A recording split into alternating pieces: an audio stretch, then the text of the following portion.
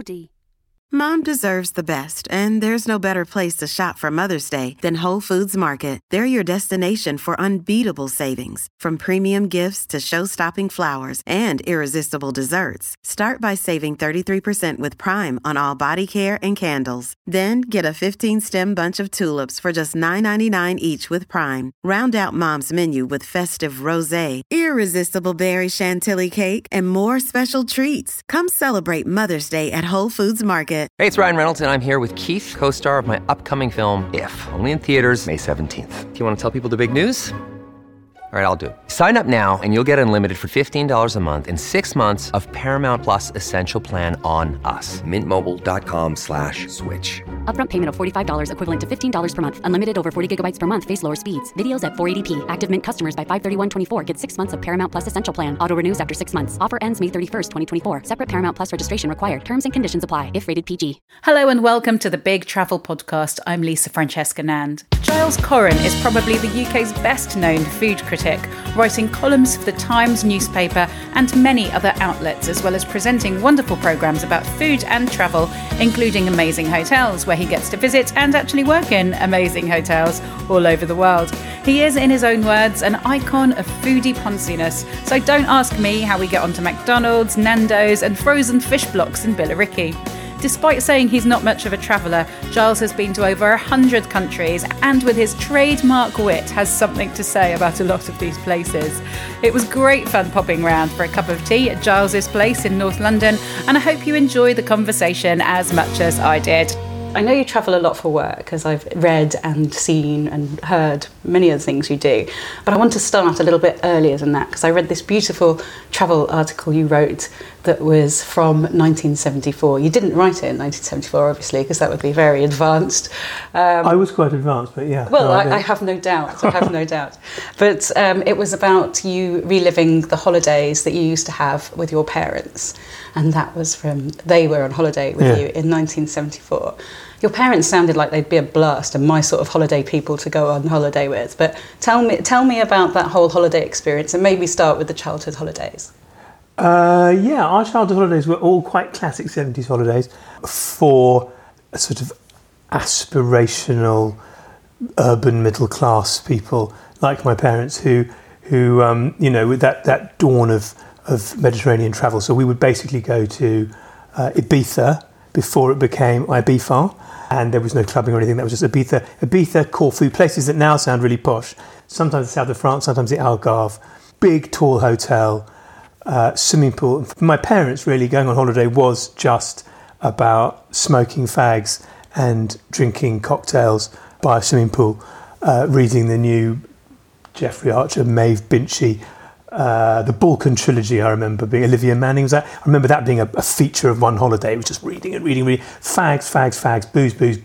Very little sun cream, everyone burning, and then lunch, steak, well done, Lorenzo or Pablo or Pierre or wherever we were. Interchangeable, pretty much. And and it was really lovely. And my parents were they were very sophisticated. I mean, my mother's still alive and still is very sophisticated, but spoke French, interacted, that kind of thing. But we were not the types to go across France in a caravan staying at little gîtes. My parents would look up in the Michelin guide, where's the best food? I mean, they liked the sort of the foie gras and all that kind of thing, all the kind of posh food. But it was just sort of 2 weeks in the sun, big house or big hotel or villa, fags, booze, pool, ice cream for the kids. Always packed a couple of boxes of Frosties and then drank it with that weird sterilised milk that the Europeans used to drink. Terrible. That's formed most of my xenophobia right there. And they were lovely holidays. And then I got older and I wanted to sort of travel. And I thought I should go travel. But in the end, I've come back to... I even went through years of ragging my parents about, let's go to these hotels and just sit there smoking fags and drinking and reading books. Rubbish. Why don't we go to, my posh friends at my posh school that they'd all got to Thailand sailing and stuff. And I tried that and didn't like it. And so now, really, I take my kids on holiday and sit by the pool and smoke fags and read books. In the 70s, it sounds like I'm sort of visualising sort of Abigail's party of holidays, sort of tottering around. Isn't that a sex thing, though? I don't know. Isn't that the Mike Leatham? But don't they all swap afterwards? I don't think my parents did that. I can't remember that bit. I remember topless. I remember south of France. I remember the topless beaches. Saint-Maxime was a topless beach in the late 70s, and I just remember my dad. I wasn't allowed to go there, and then we went, and I still remember the first pair of boobs I ever saw. I think the first pair of boobs. Sorry. Anyway, the first pair of boobs I ever saw was the first pair of plastic boobs I ever saw at the same time. Really? On the beach in France? This was probably the first ever plastic boob enhancement. They can't have been very good, can they? They weren't great. Although to a 10-year-old Englishman... You had not much to compare it to. No, and it was pretty excellent. This conversation has taken a turn that I didn't expect to take. But it sounds like since very much you've become the sort of holidayer that your friends at school were, and your family weren't, and neither were most British families at that time. It was about sort of camping even down the south of France and that sort of thing. I just the idea of travel was not really a thing. My mum was a doctor, my father was a journalist, and they had office jobs, and then you got 2 weeks following the summer, and you went away and you got some sun. That was just what you did, and that's what people did for ages and ages. And it was like meanwhile everyone was, I've made endless TV shows about it since, but the 50s and 60s, everyone's going to Benidorm and Torremolinos, or a teeny weeny bit posher Ibiza and Corfu. There wasn't a sort of, what was your question? I can't remember. Torremolinos back in those days, and those sort of resorts were actually really glamorous. Princess Margaret used to go there, and the royals, and we did used to go to the south of Spain as well. I remember also we used to go to the Algarve, and I remember going to the Algarve in like 1975 or 6 when it was really still pretty nice. I'm not saying it's not now, but it isn't. And my dad saying, God, you should have seen it when we came here on our honeymoon in 1963. Then it was unspoiled. And I've seen Super 8 footage of their honeymoon from 1963, and the Algarve really was not, they were like in the only hotel there. It was an unspoiled paradise, such as does not really exist now. You can fly all the way to Mozambique and it's still just massive high-rise hotels. But the idea that already in 1974 or 5 one should have been lamenting the destruction, although obviously we were part of it. Yeah, I mean, then when I was older, I did do travelling, but I just never really worked. I mean, when I was 17, I just left school. I went interrailing with my friend Alex Goulden, and I had the magical 130 quid pass to get you anywhere in Europe, anywhere, still communist, so you could get as far as the edge of Yugoslavia and you had to come back. Worked for a month. We went to Nice, ate in McDonald's, got back on the train, went to Amsterdam, ate in McDonald's, bought a 16th of hash, smoked the joint, got on the train, came back, and I was back home in less than a week. Because my money had run out and it was boring, and I didn't really didn't like it. McDonald's has its uses when you're away, though. I find when you're 18 and don't speak the language. And also, if you're I've been to very foreign places that after a while the food gets a bit too much, especially for breakfast, lunch, and dinner. And you welcome. I don't even eat meat, and I don't even go to McDonald's here. But you welcome something that's familiar like that. That's going to be stodgy. No, even now, and I'm supposed to be a sort of, in my own mind perhaps, but I'm supposed to be like an icon of foodie ponciness, food TV, restaurant critic of the Times and all that. I got papped in the current sense of social media papped, so paps don't care about me, but social media people are everywhere. At the Treviso Fountain in Rome, there is a McDonald's, and I was with my wife, and I nipped in for a wee, and I came out, and someone took a picture of me in a picture. Giles Coren's gone to McDonald's in Rome. And best toilets in the world, though. Best toilets in the world. And I also had a cheeky cheeseburger on my way, but I didn't tell anybody that. I think I'm going to bill you that as the iconic poncy foodie person. Did I read somewhere that after university you couldn't find a job and ended up working in a shop in France? Yes. Was it true? Yeah, why wouldn't I? After school, I worked as an elf in Santa's Grotto in Harrods. And I rather like working in a shop. And then through my student years, I sort of did bar jobs and bits and pieces. Yeah, but when you say a shop, that's Harrods. It's not like a shop. It's a shop. You go in there and buy things from a... might. Actually, I don't, because I live in Kentish Town, not in Knightsbridge. People, but I worked in a shop, yes, I suppose. Okay, it's a posh shop. It's a posh shop. Were you a posh elf? I was, yeah. I mean, posher than the others. Although the theme was Tyrolean and my stage name was Rudy. But my name was Giles, and I had just left boarding school and I was on my way to Oxford. So it's what you'd expect in Harrods. It's what you'd expect in Harrods. I mean, I don't think I'd have done it in Debenhams myself. I wouldn't be up for that. So when I worked in a shop in Paris, you might say it was a posh shop. Ralph Lauren, I think it's a bit naff, frankly. But the Polo Ralph Lauren, the flagship European boutique at that time, in the Place de Madeleine. I left university and couldn't get a job. It was a recession in 91, and my girlfriend was in France. So I just went there, and I had all these plans to write a novel. Half didn't really work. Trained as a Berlitz teacher, but the money was rubbish and it wasn't much fun. And then the money to work in a shop was great. You've since managed to travel really extensively through your work, and I don't really know where to start. Should we start with amazing hotels? Because that's got to be one of the cushiest jobs in the world. It is one of the cushiest jobs, but funnily enough, talking about travelling, the best travel, in terms of what travelling is perceived to be by people who think they're travelling, actually, my year in Paris working in a shop, I was fully immersed in the culture, and I wasn't working I wasn't like doing some student teaching job or some bogus charity thing in Africa where I'm building, walls which are going to be taken down again and rebuilt by the next bunch of students to come through that know. I was working in the shop hand to mouth, had to open a bank account, had to get a flat, had to pay my way, had to work out my taxes, which I decided to not do, and I probably still owe French tax. But I learnt fluent French of the kind which is not the kind about discussing Derrida and Foucault. It's about selling shirts to rich people. And I came away from that knowing France incredibly well. I spent every night I ate in a different restaurant. I got to know the food culture. When I had a weekend off, I would go on a holiday to the Ile de Bréa or up into Brittany somewhere. And I really travelled small distances backwards and forwards on the RER to work and out into the suburbs and back. But I actually think subsequent attempts to go away for a month and really get the feeling of Namibia failed by comparison. That was real travelling. The thing about the Amazing Hotels job is when I was 17 and I'd left school and all my friends were going off on their gap year, before it was called a gap year, when it was just, they were all travelling and they were all going off to Thailand and Nepal and whatever. They were all given money by their parents to go. My parents didn't do that, so I had to work to earn the money. And by the time I'd started earning the money, it was quite fun just spending it in the pub in London. I never got away. But I always told myself, they said, you've got to go away travelling, man. You've got to go to Thailand because it's your last chance before you go to university and settle down and get a job. I thought, what a grim bloody view of life. I'm 17, 18. This is my last chance to travel. Are you mad? When I'm 47, 48, 49, I'm just going to head off to wherever I want to go. Africa, South America, whatever, I'll be off. And for a few years, it looked like I'd called it wrong. It turns out I was right. And that is what I do for a living. And oddly, the thing about making these amazing hotels things is that, I'm sure you know, when going somewhere and working, even if it's just making some poxy TV show, you are more immersed in the culture and than when you're on holiday, because you are, like all the people there, working. You're getting up early. You're interacting with people on a sort of professional level.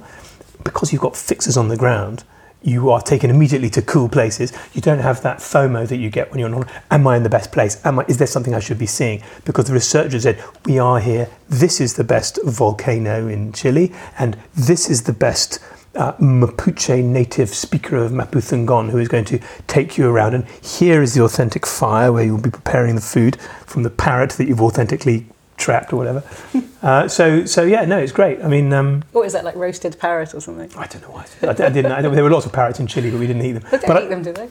They eat all sorts of weird stuff, and in these not allowed to call it weird. Oh yeah, no, not allowed to call them there. Or foreign, absolutely or not. We're all this exotic cultural. What is it? Cultural appropriation. Oh yeah. There you go. Yeah. So for example, in Ecuador, eating guinea pig, but I did it without mocking. I did it as if, it's the weird thing you have to do, I did it as if that was all fine and normal, because there's a sort of branch of snowflake, privileged student white boys, frankly, who will go, oh, you're laughing at the Peruvian people for eating guinea pig. And you go, it's because it's funny. And they would laugh at me eating a bacon sandwich. But you can't, so... Because you just visualise a guinea pig in a sandwich, don't you? That when you think of people eating guinea pig, of course this is not what it's like. You're kind of like thinking about putting your hamster between what it was like. No, that's what it was like. So the guinea pig that I ate was cooked by Monica Galetti, MasterChef charge and great chef and friend of mine. And she was in the kitchen and she served, normally they sort of serve a saddle with the legs and the bits of the meat, it would just look like meat. She did it a whole roast guinea pig and served it to me on a plate looking at me. Tiny little bones. Obviously, tiny little bones. And also I just got off the plane.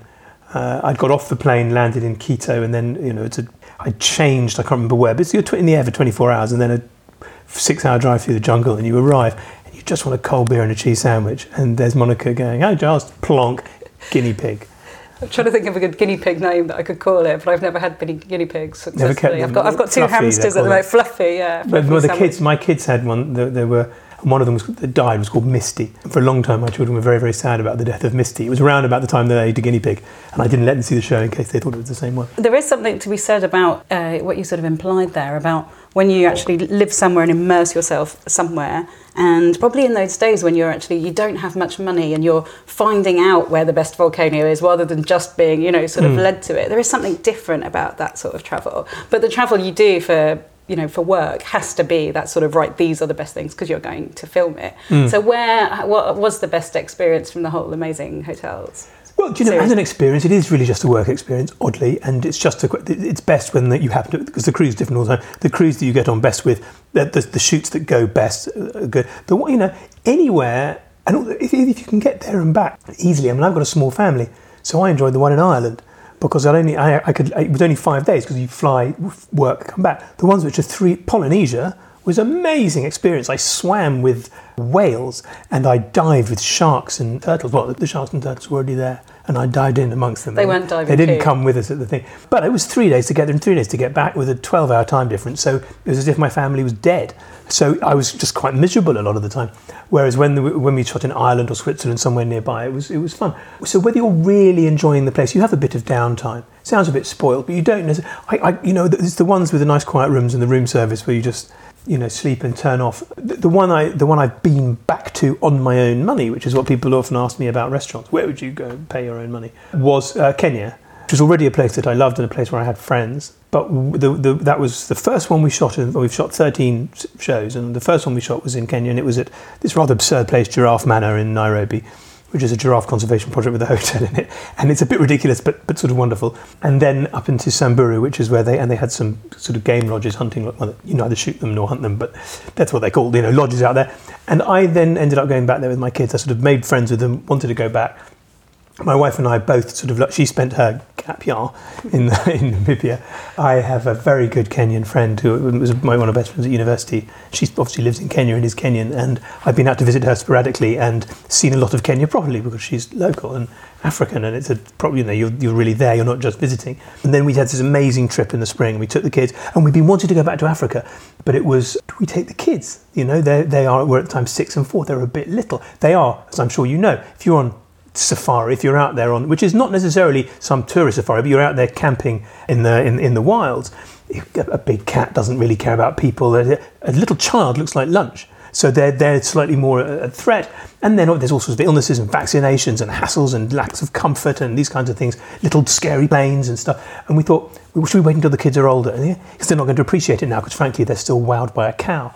And in the end, it was the best holiday any of us had ever had. We just went out, we went back to this giraffe manor. I'd been filming, oh, look, it's a giraffe. I didn't care. My kids were blown away by these giraffes. My kids in Africa, it was amazing. We took the elephants and leopards and lions. They were more excited in the giant moths and huge caterpillars and stuff like that, which was great because English people, European people, white people, go to Africa, oh, no, elephant. Right? If you're related to the Trump family, you kill them. But if you're not, then you just take photos of them. But it's all a bit, And the Africans, the locals, think you're mad. It's like train spotting, isn't it? You're ticking off a giraffe. Why do you care about these elephants? And so when I was filming, I met this guy, Jacob, who was a Samburu warrior. And he had, like as they all do, quite a lot of goats and a couple of camels even and stuff. And I said, what's the craziest thing to you about the tourism? And he said, it's that people come to look at these lions and jackals and hyenas and leopards. To me, these are just vermin. Why do you want to go and look at them? You could look at my beautiful goats. Why do you want to look at this good-for-nothing leopard? So it was great that my kids were more interested in the little things, the snakes and the insects and the birds.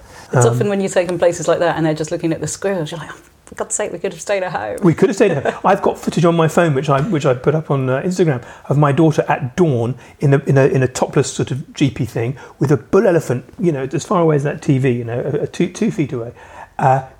Giving all that, and my daughter huddled up against the dawn reading Diary of a Wimpy Kid. She's just totally oblivious. At least she wasn't on her phone or iPad or anything like that. Well, we didn't take it with us. But yes, you're quite right. Well, it's just one down. She's reading stupid Diary of a Wimpy Kid when the elephant's there. But we decided we would take them, whether they were ready for it or not. What we want to do most is be in Africa, see our friends, the amazing scenery, the smells and the sights, and a little bit of wildlife and a little bit of, plane rides up over down the Rift Valley and stuff, and the kids can come along.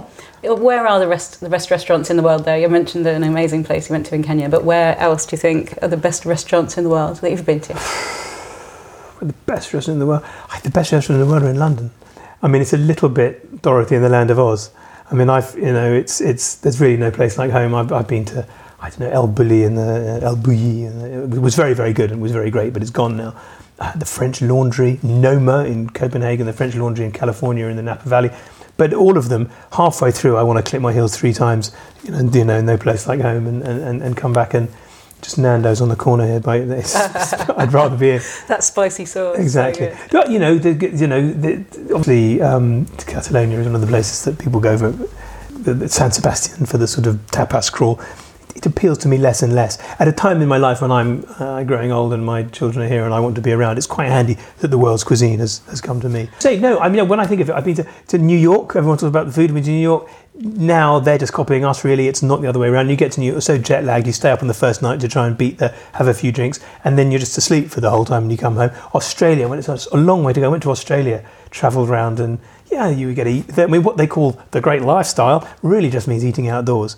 And once you've done that for a week, you've had enough. You've had enough cooked oysters and shellfish and stuff. So it's coming back here. I'm really glad you said that, because I really think that the UK, not just London, but the UK, you go to Cornwall, Devon, places in Scotland and Ireland, and we really seem to have embraced the whole sort of foodie culture. And I think around the world we're still renowned for like fish and chips, but it's really, and not just around the world, but people here, talk about, we're sort of known for our fish and chips and crap food.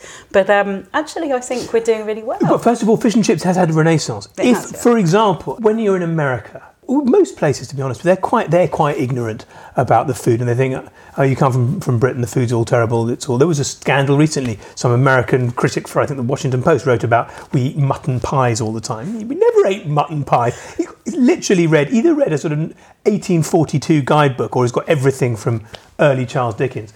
But that's what they think about the food we eat, and it's obviously different now. It's filtering down through society to that awareness of that posh food, the nice food isn't just posh, and that it's available to everyone. But things like fish and chips, that is having a renaissance. Hipsters have had a big burger thing and a hot dog thing and a taco thing. It's coming to fish and chips. And the important thing now, because I've just edited this Truth, Love and Clean Cutlery, this guide to ethical restaurants in Britain, and there is also there's a US edition which is edited by Alice Waters, who's a huge hero of began the whole thing of ethical eating. I'm not sure how much work she's doing. I think she just put her name to it. Didn't slog away like me. There's an Australian edition, there's a world edition, but the UK edition, which I put together quite hastily. Right, can I think of 350 half-decent restaurants which aren't actually actively poisoning us? Put them in a row. Fish and chips came up a lot, and you wouldn't have thought it would. Fish and chips now is being driven by ideas of sustainability, not just cod, not just haddock. Previously fish and chip shops had descended. And when you're talking about travel, that's one of the things that people travelling to Britain, which we have to think, it's a huge tourist industry, it's a big part of our economy. People come here and they want to eat, and fish and chips is a thing, and it's been rubbish for 70 years. A coastal fish and chip shop has meant a place with a 2p fruit machine and locals stabbing each other and drinking Red Bull, and then you go and get a battered saveloy or a Chinese spring roll or a samosa or any number of sort of crap approximations to world food, plus one sort of row of rectangular battered cod pieces that have come in.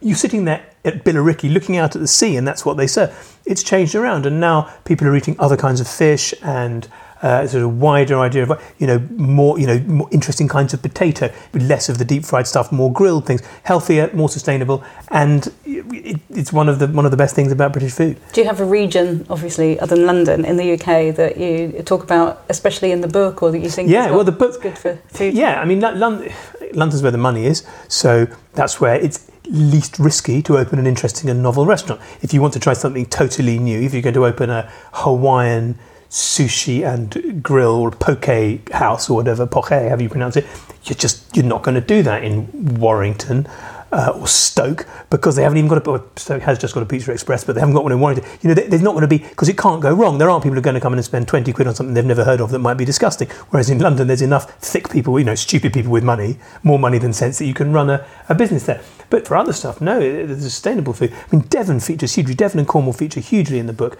where it's become part of the whole tourist vibe is soft carbon footprint. One of the key things in the Truth, Love and Clean Cutlery book is not just sustainability, organic energy, water use. It's about involvement of the community. It's about not just opening a pizza chain, getting in loads of Eastern Europeans on the train and putting them in rubbish conditions, and they grumpily serve you until they finally go home because they had such a horrid time. It's getting local Devon and Cornwall people involved in the industry, rather than the kids in Devon and Cornwall having to go up to London to get a job in a restaurant. They can do it all there. So Scotland has lots of great stuff. The coast is all really, really great. The book hasn't got as much as it might have in large urban areas other than London. There are some, but Manchester's reasonably strong. But the likes of Liverpool and Newcastle, they don't have as much as they ought to have. You're a lot less grumpy than I thought you would be when it comes to travel, because I read some brilliant quotes from you about travel. One is, travel does not broaden the mind, it narrows it and shrinks the world, and worst of all, it makes boring people think they're interesting. Mm-hmm. I mean, yeah, I wrote that in GQ. I say some time ago, but I haven't changed my mind really. When I was sort of 15 or 16, my housemaster at my boarding school tried to. So there was a school exchange that used to send kids to America every year for a year, and he told me, "Oh, you should go." I was just a troublemaker at school, and they wanted to get rid of me for a year. It'll help you mature. It'll broaden the mind. It'll make you much more interesting young man. And there were 2 or 3 boys in my house in the year above who'd been on this thing, and they'd come back the same old boring tossers, and they hadn't even lost their virginity there, which was really what American high schools were for, as far as I could see. So I refused to go, thus delaying the loss of my own virginity by at least 2 years, and I've never really recovered from that. I can't really believe that prejudice idea that I had, that travel's rubbish, travel's for wankers. Because I did know these, like my school teachers, they'd all come back with these boring stories and toss on about it, boring friends with my parents, I've just come back from... sounds really much. So I refused to go to America. Can you imagine, not going to Rydale High in Greece? It was offered to me, and I said no. So I'm still quite bitter about that. I could have been a very different person. But yeah, no, people telling you where they've been on holiday, it's sort of second to people telling you their dreams and telling you the plot of a film they've just seen. The third one is tell us about your holiday and, show you the holiday snaps, which has now become the currency of social media, Instagram. I'm holiday. Oh, look at me, hark at me, humble brag, hashtag. Ugh. Do you feel the pressure to do all that social media stuff? You're doing pretty good on Twitter and everything. It gives you a platform to rant on. Well, I've really reined back on Twitter because I've already got platforms to rant on. So I did it for a while, and my followers went up to about 200,000. But I've got in so many scrapes, and the currency of Twitter has become so much nastier. People are partly responsible for it, but that now my followers now are gradually dropping off because I don't really go on and engage anymore on Twitter. I went on in the first place because I thought you had to cat them around and said, "How come you're not on Twitter? You should get on." So on I went. But the odd thing is, yes, people do go on there to rant. I have 3 columns a week in the Times, a monthly column in Esquire, a monthly column in Soho House magazine, all sorts of other places that I write. I have TV shows. I don't really need to go onto Twitter and just, shout about Donald Trump's wig or whatever people seem to do. Instagram is quite jolly. So I think really they're marketing tools. But they don't really work for me. And whenever I write a book, I go on Twitter and Instagram and say, "Buy my book." And nobody ever does. I had a book called Anger Management for Beginners, which was the first book I published in the age of Twitter. It was about 2011, and I went on Twitter and tweeted my book, and I got maybe 150 people, and within about an hour go, I've bought it. This is such a big bestseller. In the end, I looked at the sales, it only sold 150 copies. Every single person who bought it tweeted about it. I thought that maybe 150 people tweeting about it meant that 1 million people had bought it, but it wasn't the case. So you're a very successful writer. I know that you wanted to be as big as Shakespeare, but your time might still be yet to come. You're almost there. One of my personal bugs and cliches as a travel writer is when people talk about hidden gems. So I'm going to ask you about hidden gems because it makes me want to punch myself in the head as soon as I read that in anyone's article. Do you have any hidden gems around the world that you'd recommend so I can punch myself in the head? No. But you mean a hidden gem? You mean a really nice place that we don't know about? What you mean the way that America was a hidden gem until Columbus got there? Oh, absolutely, yeah, except for the poor Native Americans. The notion of the hidden gem is within my business, in the restaurant business, has disappeared a bit just because of social media. Critics aren't the people, travel writers, they're not necessarily the people who find it. In theory, if there were a hidden gem, you wouldn't tell people about it. There used to be, I've just lost a hidden gem. We used to go to a place called the Pamfleet Estate in South Devon, which is this lovely old estate. It was very hard, with cottages on to rent, which were basically inherited, and everyone's been there for 50 years. And we snuck into one and got one. And the main thing was it was this Mothercombe Beach, which was only open to the public on weekends and Wednesdays, but Monday, Tuesday and Thursday, Friday, it was not open to the public. And you could go there and have this huge, huge beach just to you. And then they changed the laws about beach access. For the right to roam legislation came in. And so now all day, every day, it's rammed full of people. So that's made me really sad. And the problem is the hidden gems have almost gone. We've got 7 billion people on the planet. And more people are travelling than ever as well. It's becoming bigger and bigger. And part of that is the whole Instagram generation that can, photograph a Riyadh swimming pool in Morocco or a tiny cafe. And then, well, people go there just in order to take the photo. So when I was made our show in Singapore on the roof of the Marina Bay Sands, the most photographed swimming pool in the world, and it's a very long swimming pool on a sort of spaceship on top of a massive building with views over the whole of Singapore, and it's just full of people selfieing, and it's not even deep enough to swim because they've made this 150 metre pool shallow enough that you can always stand and take a selfie, and you get up there and you try and swim and you're getting in the way of their selfie. They've gone there to selfie. So depressing. And when you say about hidden gems, the furthest place I went was the island of Tetiaroa, which is the island off Tahiti that Marlon Brando bought after filming there with Mutiny on the Bounty in 1962. And they built a hotel called the Brando, and it's the furthest place in the world from anywhere. And yes, beautiful, yes, wonderful coral reefs, and I swam with whales and this kind of thing. But in a posh hotel, it was pretty much the same as all other posh hotels. And it was the same old menu, and the same old room service menu, and the same old TV shows, and the same old obsequious service. And I'm starting to feel really sorry for you now. yeah, you should. It was very, very similar to a similar hotel in Thetford. I don't know where Thetford is. Or do I think Essex somewhere. So have there been any times when you've travelled where you've felt in any peril at all? Anything frightening happened to you? I'm not the world's greatest flyer. When I went away with the kids, I had to book lots of tiny little Cessna flights to get places. And there was one when we were flying back towards Nairobi. I might get my geography wrong. I think I'm right. Back towards Nairobi from Samburu in the north. And you have to go over, not Mount Kenya, but a very high range of mountains, the second highest in Kenya. And the tiny plane we were in couldn't fly. They were too close for it to fly up and over them. So in order to get over them, it had to fly in a spiral to get up. And there was me and Monica and the pilot, who was just like some gamekeeper, some ranger. Oh yeah, I'll fly it, and this thing was made in 1962. It was like being it was just like being an old London cab, tut, tut, tut, tut, tut.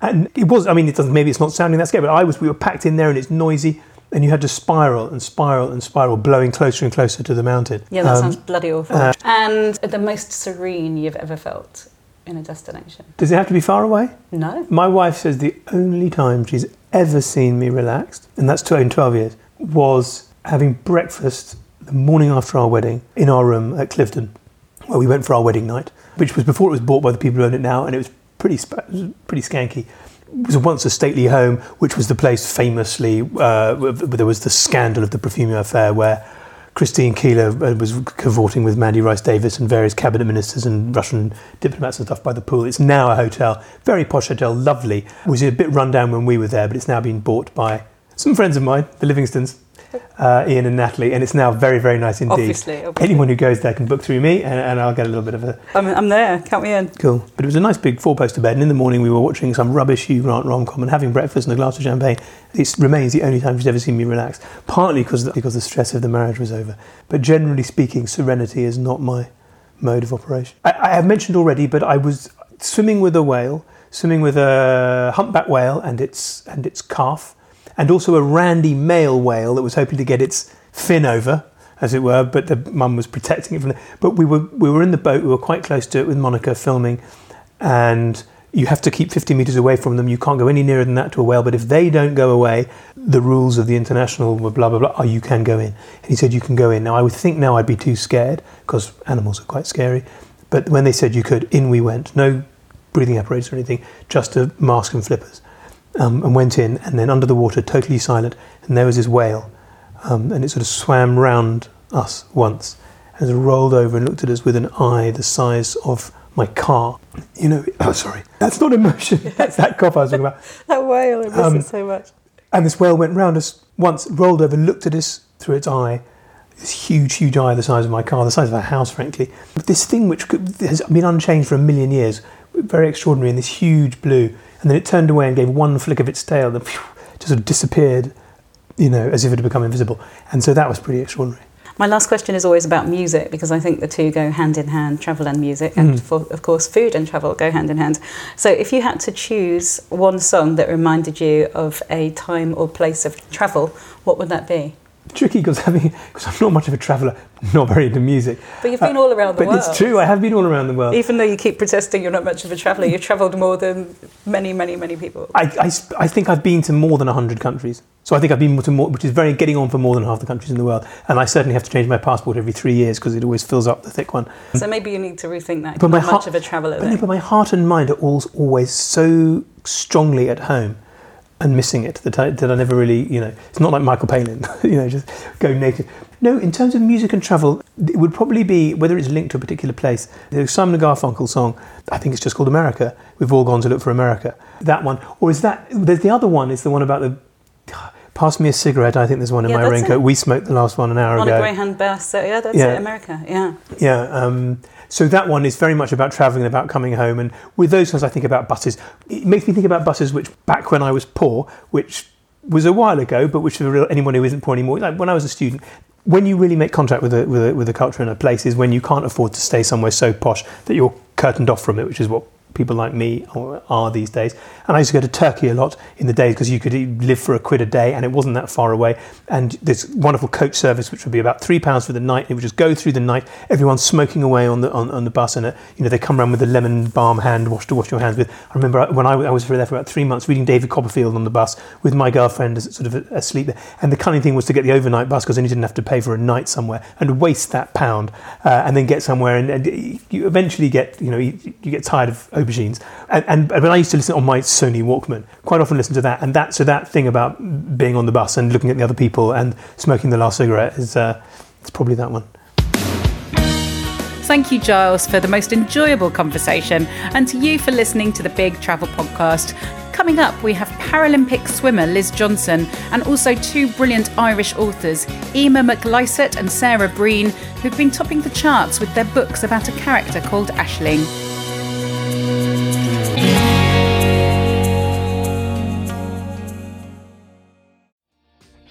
Hi, my name is Kay Adams, and to be honest, I'm not so good with the ageing process, so I enlisted my old chum, the filter-free Cara McKenzie, to advise. Could you imagine being a porn star? The room would need to be really hot for me to strip off. To be honest, she's not much help, but she is rather amusing. And along with some great guests, Joe Brand, Andy Oliver, Anton Dubeck, Ruth Langsford and Craig Revel-Horwood, darling, we are learning how to be 60. Listen wherever you get your podcasts.